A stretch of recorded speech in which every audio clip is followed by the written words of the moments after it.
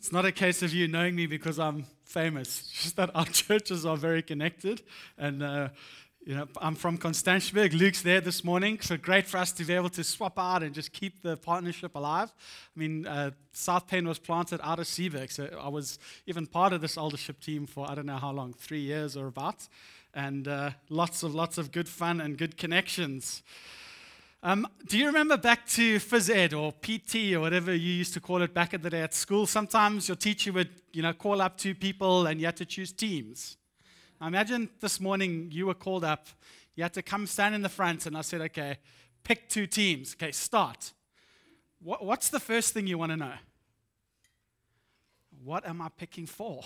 Where is this? What activity are we going to go? And am I going for brains? Am I going for brawn? Am I going for speed? I mean, what is the game? What's the challenge? Because when we have an idea of where something's going, it helps us make good decisions. We know what to aim for, where to go, where to put our priorities. Well, that's very much what this series that we're in right now is all about. This idea of being eternal beings in a temporary world. We're looking at the big questions of the future. And then we're asking ourselves, well, in light of those truths, how am I living today? How does that impact my everyday right now here? Now, if you're not yet a Christ follower, maybe you're exploring the claims of Christ, maybe someone invited you along or you just decided to visit. Hope you feel welcomed and relaxed. I'm sure people have said, how's it?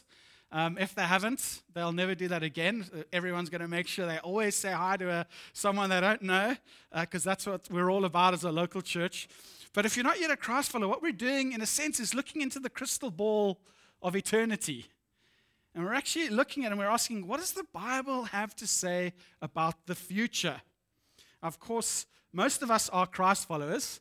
And actually, whether we're Christ followers or not, this is such an important conversation for us to have. It's a very enlightening and critical something we need to think about. I think a good way to describe our current culture for all of us, Christ followers or not, is that it's engineered to feel a bit like a casino. Now, I haven't spent a lot of time in casinos. Maybe you have. But I said two things, but someone told me after the first meeting that there's actually three things you will never see in a casino. Any guesses? Clocks, windows, exits, or a map. Very right. That's the one I missed. And an air conditioner. I'm sure they want to make you comfortable. But you never see windows and clocks and a map or an exit. There's going to be a lot of lights, a lot of sound, flashing lights, colors, all designed to get your attention and keep your attention. They're designed to keep you in the moment, forgetting about the world out there, your real life. The entire ecosystem is kind of created to keep you distracted, engaged in this bubble, not thinking of anything out there until you've blown through all your cash, with no sense of time, space, or responsibility. And windows are a problem for casinos because when you look at a window, it can break the spell of this bubble, of the here and now, of living in this moment for this moment.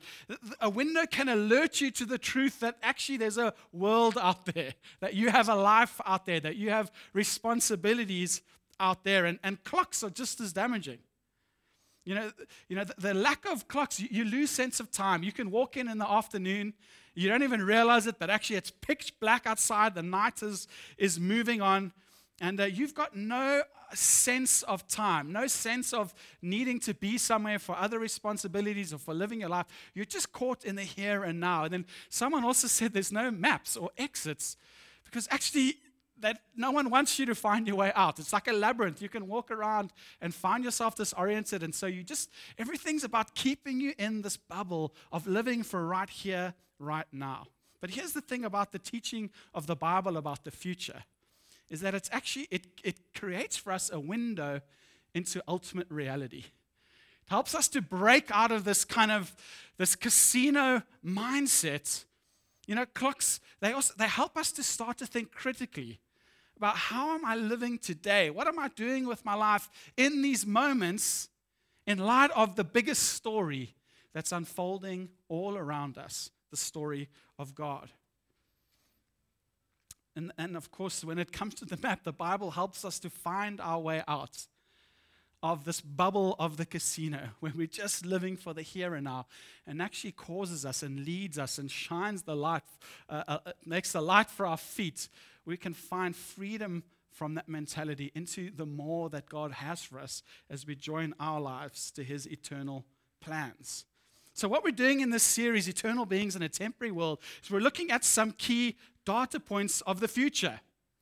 So, the Bible isn't like a crystal ball that tells us the specifics of our daily lives or what changes are in the pipeline for us. Okay, the Bible's not like a horoscope that's going to tell you, who you're going to meet or how your fortunes are just about to change for the good or the bad. When it comes to the future, when it comes to your future, the Bible is very clear on some major moments or major realities that are coming your way. And as these major realities come into view and we get a little more clarity on our own future, it increasingly informs our thinking and our planning and our living in the present. And I believe God wants to help us to break out of the casino culture that we can get caught up in, even as Christ followers. He wants to lead us into greater truth, into greater freedom, into greater significance. So a little teaser for next week. Next week, we're looking at the Bible's teaching on heaven. What will it be like, and what does that awaken in us? How does that impact us? Spurgeon said this about heaven: the streets of gold will have small attraction to us. The music of angels will but slightly enchant us.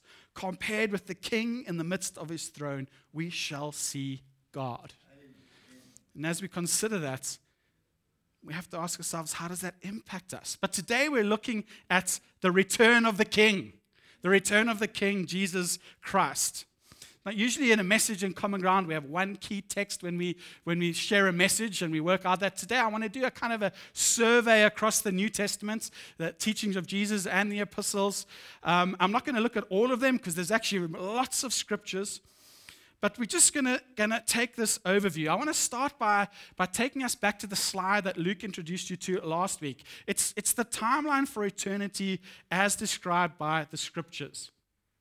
You can see the first advent. That's the first coming of Jesus. You might not see this. This is hell and heaven, and I think you can read the rest. It's a bit dark. But at the first coming of Jesus, He came to bring the kingdom of heaven to earth. That's what Jesus was all about at His first coming. With Jesus, heaven invaded earth, an earth that is ruined, stained, decaying through the impact and reality of sin. And Jesus came to crush sin, to defeat the devil. And Jesus did it by living the perfect life. A life void of the impact, the decay, the rebellion that sin introduces into every single human being that's ever lived except Him. Jesus lived a life that we could never live. His life was utterly unique in its sinlessness and perfect obedience to God. In fact, His life in its purity was the only payment acceptable to God for the forgiveness of our sins. And so He willingly went to the cross to die so that we could live. He died so that we could experience life and life to the full. This is what Jesus did in His first coming. And in His resurrection, He became the first fruit of a new humanity that would emerge as they placed their faith in His death on the cross for the forgiveness of sins, for reconciliation with God. And so they too would share in this resurrection life. And then after that, Jesus returned to heaven. But now, while He was on earth, in His 3 years of public ministry, from 30 to 33 years old, Jesus taught and demonstrated the ways of heaven into earth. He taught us and demonstrated what heaven is like and brought it into earth. But He also trained up followers that after He would go, would continue this work of seeing heaven breaking into earth. So he trained up followers that would continue this work. But more than that, He also gifted those followers with power. At Pentecost, the Holy Spirit was poured out on these followers for this task of seeing the kingdom breaking into earth. You know what Jesus is doing right now? He's interceding for us. Jesus is right now praying for us to his Father, that he's building his church. That's what Jesus is doing with his time. And what this tells us, the fact that Jesus demonstrated and he raised up followers to continue and he powered Christ followers, is that salvation is not a rescue plan, an escape plan to those who do just enough to escape this world and make it into heaven. I'm kind of recapping a little bit of Luke's message last week. What salvation is truly about is getting caught up into what Jesus came to do. It's being part of those who are trained and equipped and empowered by the Spirit to see heaven breaking into earth through your life, through our lives as a church, through our lives as Christ followers in the global church. You know, Paul, when he describes Christ followers in the New Testament, he refers to them as ambassadors of heaven, ambassadors of Christ. We're deployed here on earth, but actually our citizenship is in heaven. That actually our mission is to represent the true King in this world through the power of the Holy Spirit. Now, if you're a Christ follower, this is your reality. You have been given your ambassadorship. You are an ambassador of Christ. You have been given power from on high through the Holy Spirit. You have been invited and swept up into the most significant story that's unfolding that will ever be told, the story of heaven breaking into earth. I mean, look at this verse in Colossians 1. It says, he has rescued us from the dominion of darkness and brought us into the kingdom of the Son he loves. He has. This is past tense. His kingdom is breaking into the world through our lives. If we can just put that slide back up. When Jesus came the first time and the Spirit was poured out at Pentecost, it was like the curtains were drawn back and something of the future entered into this world, into time and space. But we need to understand something as Christ followers, that the future is breaking in, but it has not fully come. We can see that eternity has entered into our world, but our current experience, we're living in the tension between the future breaking in, but not yet fully coming. Example, we can pray for your physical healing, and heaven can invade earth and cause a healing, but our bodies are still decaying.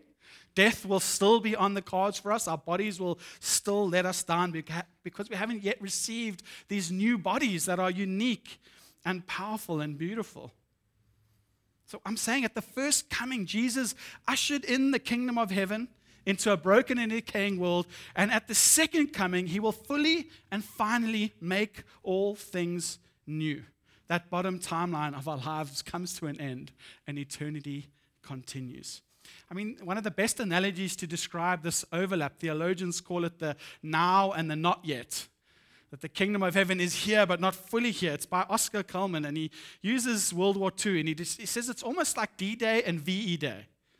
The first coming of Jesus is like the D-Day, when the Allies landed in Normandy, and the victory was set in motion as Jesus defeated Satan, sin, and death on the cross. But it was only many years later that Germany surrendered to the Allies at what's known as VE Day, or Victory in Europe. And that's like the second coming of Jesus, where he finally subjugates and does away with his enemies once and for all. And in the time between D-Day and VE Day, the age in which we live, darkness is being driven back as the kingdom of heaven breaks into this world through the church, through Christ followers. Okay, so let me focus in on this, on the return of the King, the second coming of Jesus Christ into this world. It's the next big data point on our timeline. So I want to answer two questions. What will actually happen when Jesus returns? What's that going to be like? And then what does that mean for us? How does that impact us? What do we do differently in light of this reality of the return of the King? I do need to acknowledge a couple of things. And one is that there is a lot of mystery surrounding the return of Jesus. There's a lot of things that we can't be clear about. There are a lot of things that believers disagree on when it comes to eschatology or the study of the end times or the study of the last things. You get the millennium and premillennialism and amillennialism, and there's so much. This is the 1,000-year reign of Christ, when it happens and how it'll happen, and then there's the rapture, and when is it and how is it and when's it going to happen. There's a lot of disagreement about these things, but I don't want to go there today. What I want to focus in on today is those things that are generally and widely agreed upon by the church. And there's actually a fair amount. So at the Council of Nicaea, back in AD 325, this is what the church fathers declared as part of the Nicene Creed. He will come again in glory to judge the living and the dead, and his kingdom will have no end. We look forward to the resurrection of the dead and the life of the world to come. It's actually there's remarkable consensus for around a topic that has so much propensity for disagreement. And you can see this isn't new doctrine. I mean, this is AD 325. These are the ancient truths of our faith. And we can see that Jesus is coming again in glory, that he will judge the living and the dead, that the dead will be raised to life, and that we will live with him in the world to come, which will have no end. So we may not know the details of the future, exactly what's going to happen, but we have a clear understanding of what the future holds for us in terms of these very important occurrences. So what can we know for sure? I want to answer, I think it's 3 questions. What can we know for sure about the return of Jesus Christ? Well, firstly, it's going to be personal, visible, and physical. So men of Galilee, this is Acts 1, they said, why do you stand here looking into the sky? This is as Jesus was taken into heaven. This same Jesus who was taken away from you into heaven will come back in the same way you have seen him go into heaven. So Jesus himself is personally coming back in his physical body. Jesus' return is not going to be some kind of a mystical experience or a spiritual awakening of some kind. It's physical, it's visible, and it's him. And the second thing we know for sure is that it's going to be sudden. It's going to catch people off guard. Matthew 24. So you also must be ready, because the Son of Man will come at an hour when you do not expect it. So if you know your Bible, you'll know Peter in the New Testament. He says that the return of Jesus will be like a thief in the night, coming unexpectedly and suddenly. But it's also, number 3, going to be dramatic and triumphant. So it's going to be physically Jesus returning suddenly, but with great drama and excitement. 1 Thessalonians, it says, for the Lord himself will come down from heaven with a loud command, with the voice of the archangel, and with the trumpet call of God. And the dead in Christ will rise first. After that, we who are still alive and are left will be caught up together with them in the clouds to meet the Lord in the air. And so we will be with the Lord forever. I mean, you're not going to read about the return of Jesus on page 3 of the Sunday Times. It's going to be front page. In fact, no one ever needs to look at the newspaper. Everybody will know the King has returned. Nothing will be the same again. I mean, this idea of the trumpet call, and Daniel nailed it this morning, but it's not like a drum roll. It's not like for effect, like, hey, Jesus is coming. No. The trumpet call is a military tool used to move an army on. And it's almost like this declaration as Christ returns, this trumpet call that says the new age is upon us. We are moving on into a new era, a new age, as the old age comes to an end. And we see from this text 2 things happen. The Christ followers who have died will be resurrected first, part of this triumphant procession. And then Christ followers who are still alive will be caught up with them, and all believers, past and present, will come down to earth as part of this procession. I mean, can you imagine it? Every Christ follower. I wonder if we'll recognize any of these guys. You ever wondered about the idea of an entourage? I mean, this is the ultimate entourage. Jesus with every believer caught up in the air. And the return of Jesus will spell the end of this current age and usher in a new heaven and a new earth that will last forever. So here's another question I want to answer is when? when is Jesus coming back? And there's many texts. Jesus himself speaks about it, and throughout the New Testament that make it abundantly clear that we cannot know the day and the hour. We cannot know exactly when Jesus is coming back. Matthew 24, so you also must be ready because the Son of Man will come at an hour when you do not expect him. Now, a word of caution. The Bible does speak about certain signs or global activities or happenings that will occur before he returns. And some of us are very interested in those kind of things, and we scrutinize them, and we ask ourselves, has this happened or hasn't this happened? But I want to caution us into falling into the trap of convincing ourselves that Jesus isn't coming back soon because those signs still have to happen. And so actually, we've got a lot of time on our hands. I don't think we can be certain enough around these signs and wonders. And actually, the purpose of Jesus' teaching, the emphasis of his teaching, is clearly to make us watchful and ready for his imminent return, that he could come back at any moment.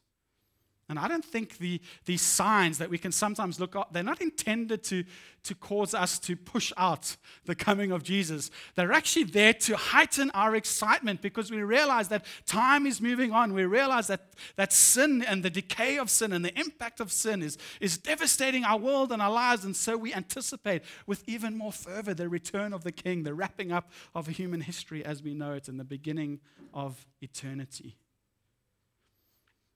Okay, so that's when. What is Jesus actually going to do when he returns? Now, I'm going to do some broad strokes here because we're unpacking this over the next 3 weeks. Jesus the King will bring final judgment. It's what we can be sure about. John 5, it says, this is out of the ESV, "For as the Father has life in himself, so he granted the Son also to have life in himself. And he has given him authority to execute judgment, because he is the Son of Man. Do not marvel at this, for an hour is coming when all who are in the tombs will hear his voice and come out, those who have done good to the resurrection of life, and those who have done evil to the resurrection of judgment." Every person who has ever lived will be present on that day. And there's going to be two aspects to this final judgment.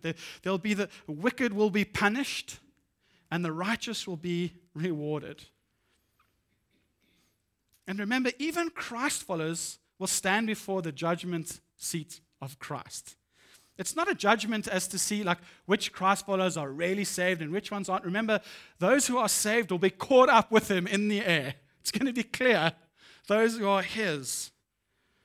But as believers, we need to know that on that day, that at the return of Christ, our work and our efforts to see God's kingdom come will be assessed by Christ.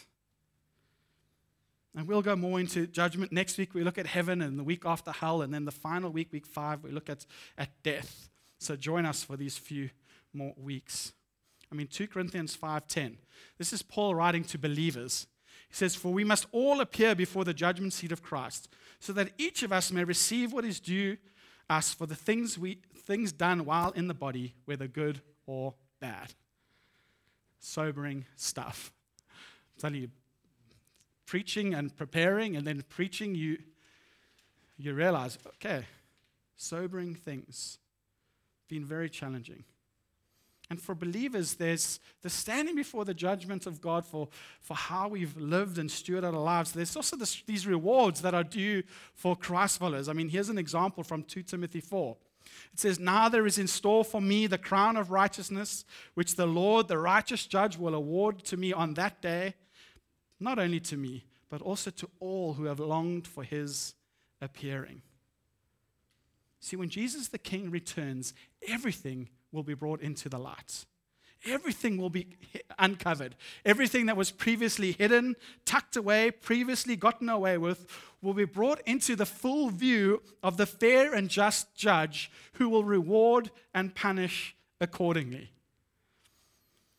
Sometimes as Christ followers, we can reflect on life or the world with its wickedness, its tragedies, the pain, the hurt. I wonder, how can God let this happen?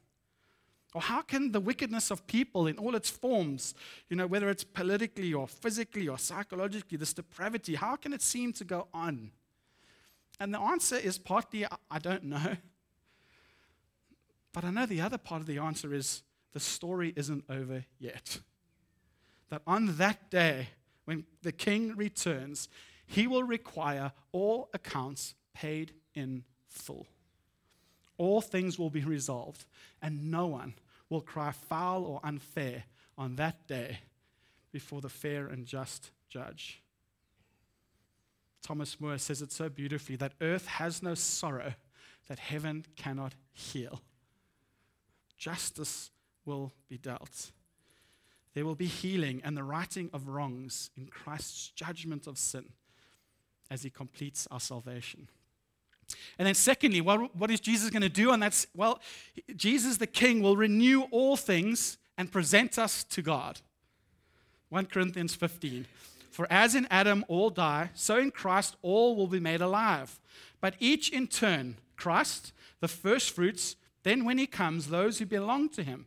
Then the end will come, when he hands over the kingdom to God the Father, after he has destroyed all dominion, authority, and power.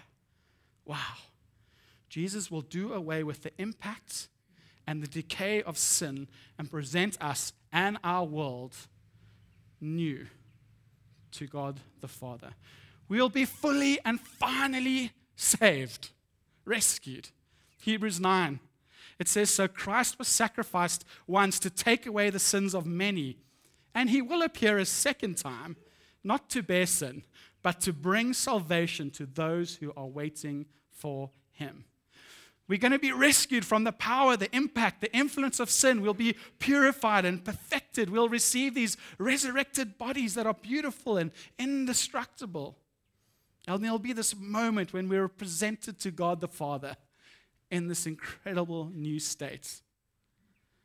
And it's not only us, it's our world that will be made new when Jesus returns.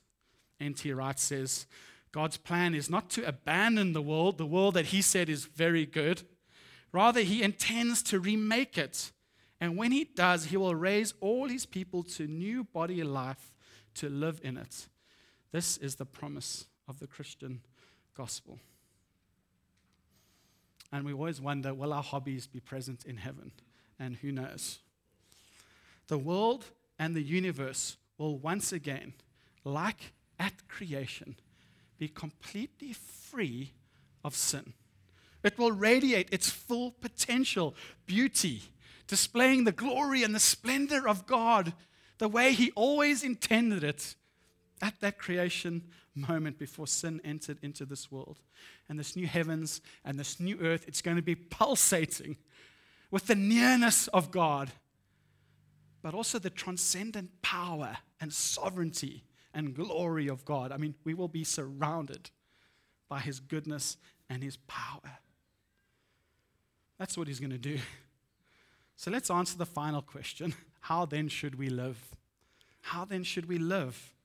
I want to draw our attention back to that casino culture trap that I think we can live in our current day and age.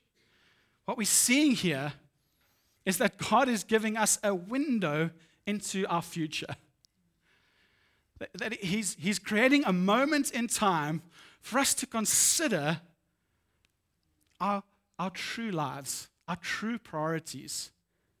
That what are we doing in this moment, and how does that link with where things are going? These are not hopeful things. These are not things that may happen. We will all stand and witness the return of Christ. And we will all stand before him. So how should we live? Well, we should live every day of our lives in light of that day. And I think there's 3 ways that works out. The first one there's no slide for. I think it's to let hope see us through. Sometimes we experience such trauma, such difficulty, such setback, even persecution in our lives. I think as we consider where our future is going, we can live with hope, knowing that this is not forever. But I think also that hope can, in a sense, come from the future into our present as we realize that God is with us, that He understands, that He identifies, that He Himself has suffered. He is the servant king, and He walks with us. And He will walk with us, and we will walk with Him forever. So let's live in that hope. But secondly, this reality of the return of the King, let it motivate you to kingdom living. Let it motivate you for kingdom living. I mean, Paul uses this truth of the second coming to motivate Timothy, his protege. He exhorts him. He says, 2 Timothy 4:1, in the presence of God and of Christ Jesus, who will judge the living and the dead, and in view of His appearing and His kingdom, I give you this charge. Preach the word, be prepared in season and out of season, correct, rebuke, and encourage with great patience and careful instruction. He's saying, Timothy, Jesus is coming again. Timothy, you're going to stand before Him. Timothy, go for it. Give yourself to Jesus, Timothy. And the same applies to our lives. In light of the return of this King, we must be mindful and motivated for kingdom living here and now. We must be steadfast as Christ followers, steadfast in an ever-changing culture. We must be single-minded in our pursuit of Jesus and seeing His kingdom break into this world through our lives. Single-minded.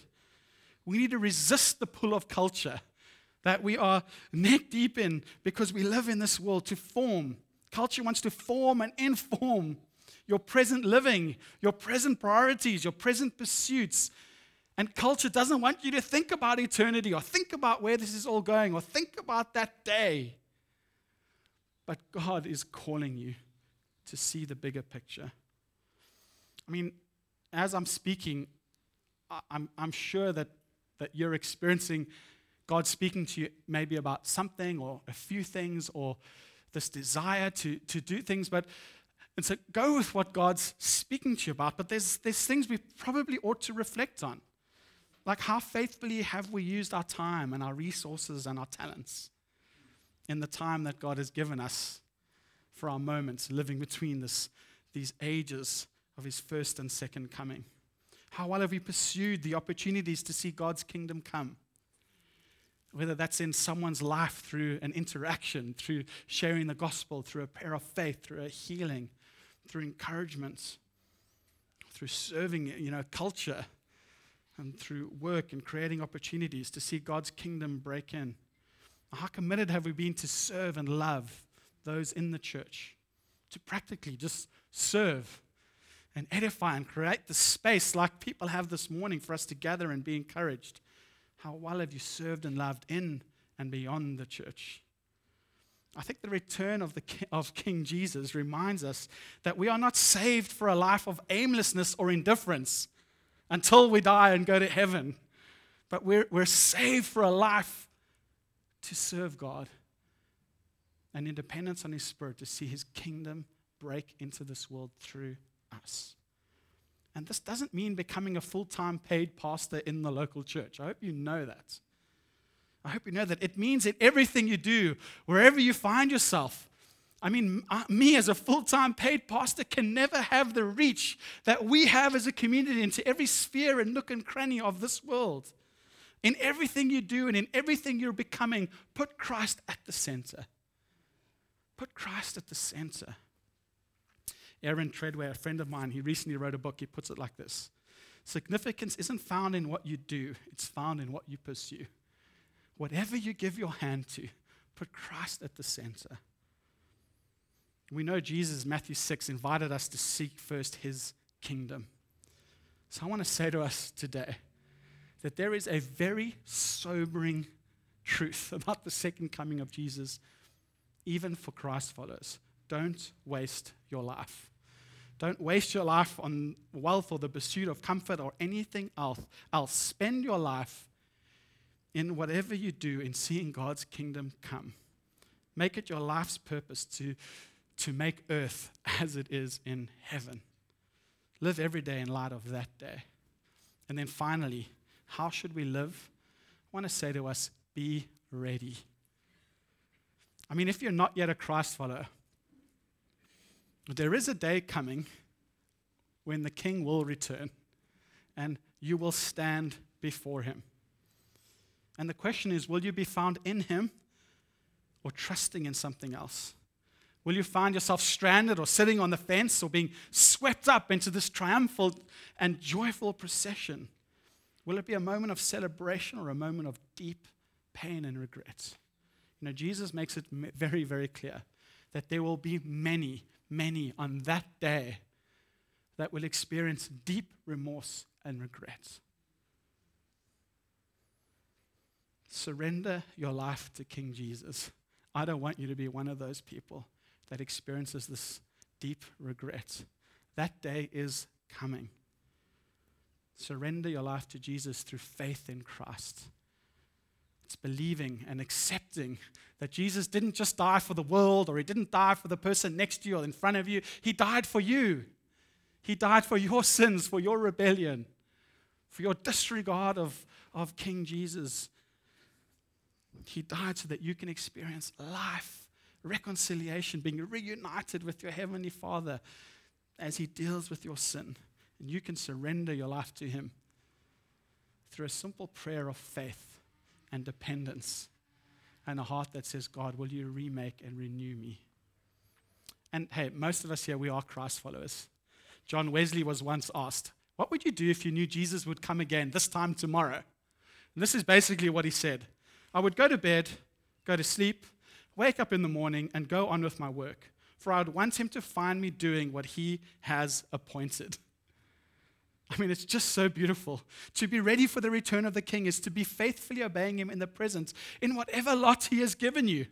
A husband, a wife, a father, a mother, a grandfather, a grandmother, son or a daughter, someone who's working, someone who's, whatever it is, that the station that God has given you, be faithful to him in that place. You will be ready. Break free of that casino culture of the present age and freshly surrender to God's activity in your life, Christ follower. So that when that day comes, and that day is coming, you can share in that indescribable delight of hearing these words, well done, good and faithful servant. You have been faithful with a few things. I will put you in charge of many things. Come and share your master's happiness. Let me pray for us.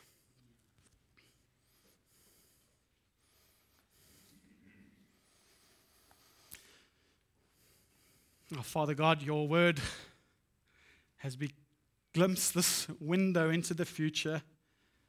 As we get a time check, we recognize, God, that our lives are part of something far greater than the here and now only. And hey, if you're sitting out there, I just want to remind you that this message and this truth about Jesus, it's not about condemnation. There is no condemnation for those who are in Christ Jesus. What Jesus is doing today, he's offering us an opportunity to freshly say yes to his goodness and his mercy and his kindness in reorientating and renewing our lives and our focus on seeing his kingdom come. So don't take a step back in condemnation. Take a step toward your loving Father. Say, God, I need you. I need you to transform my affections, my desires, my wants. God, I want you to reorientate every part of me. God, I need you to fill me with your Spirit like never before. God, I need you. Let that be the cry of your heart this morning. Because he is a good, good Father. And God, would you hear every prayer? Would you hear every desire? And God, would you use us in the time that we have to see heaven invade earth for your glory? In Jesus' name, amen.